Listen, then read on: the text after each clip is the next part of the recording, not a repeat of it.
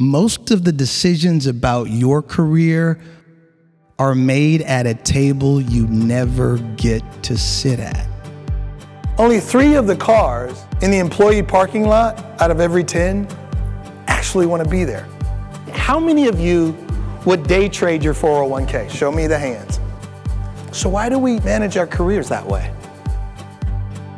Now for a career gem from Rick Whitted. Because I could hear the listener going, well, that's my private business. Why does that even matter to you? Because while I'm in my room in my pajamas, my hair's down, and you're going to see the real me. You know, listeners, clean up your space. Please clean up your social space. And I know it may not make a lot of sense, but let me just say this to you.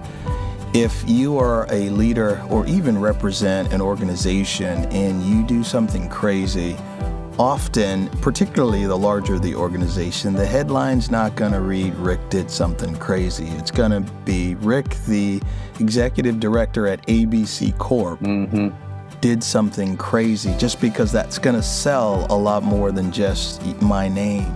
It's for the same reason my mom would always say to me, now, son, boy, don't you go out there and embarrass me. You represent the family. For that same reason, the companies have that same viewpoint. So what Tim's saying is spot on. It's just the very close, global, small world we live in now because of social media.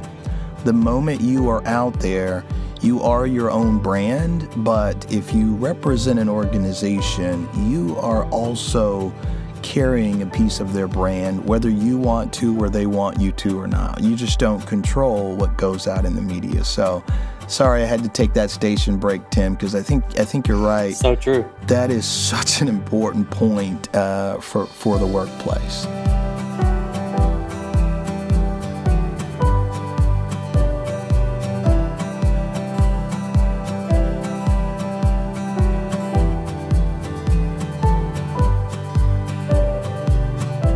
You've been listening to Career Gems with Rick Whitted. Visit rickwhitted.com for additional episodes and for booking information. Are your career decisions value-based or emotionally motivated? Visit www.careerwit.com to find out.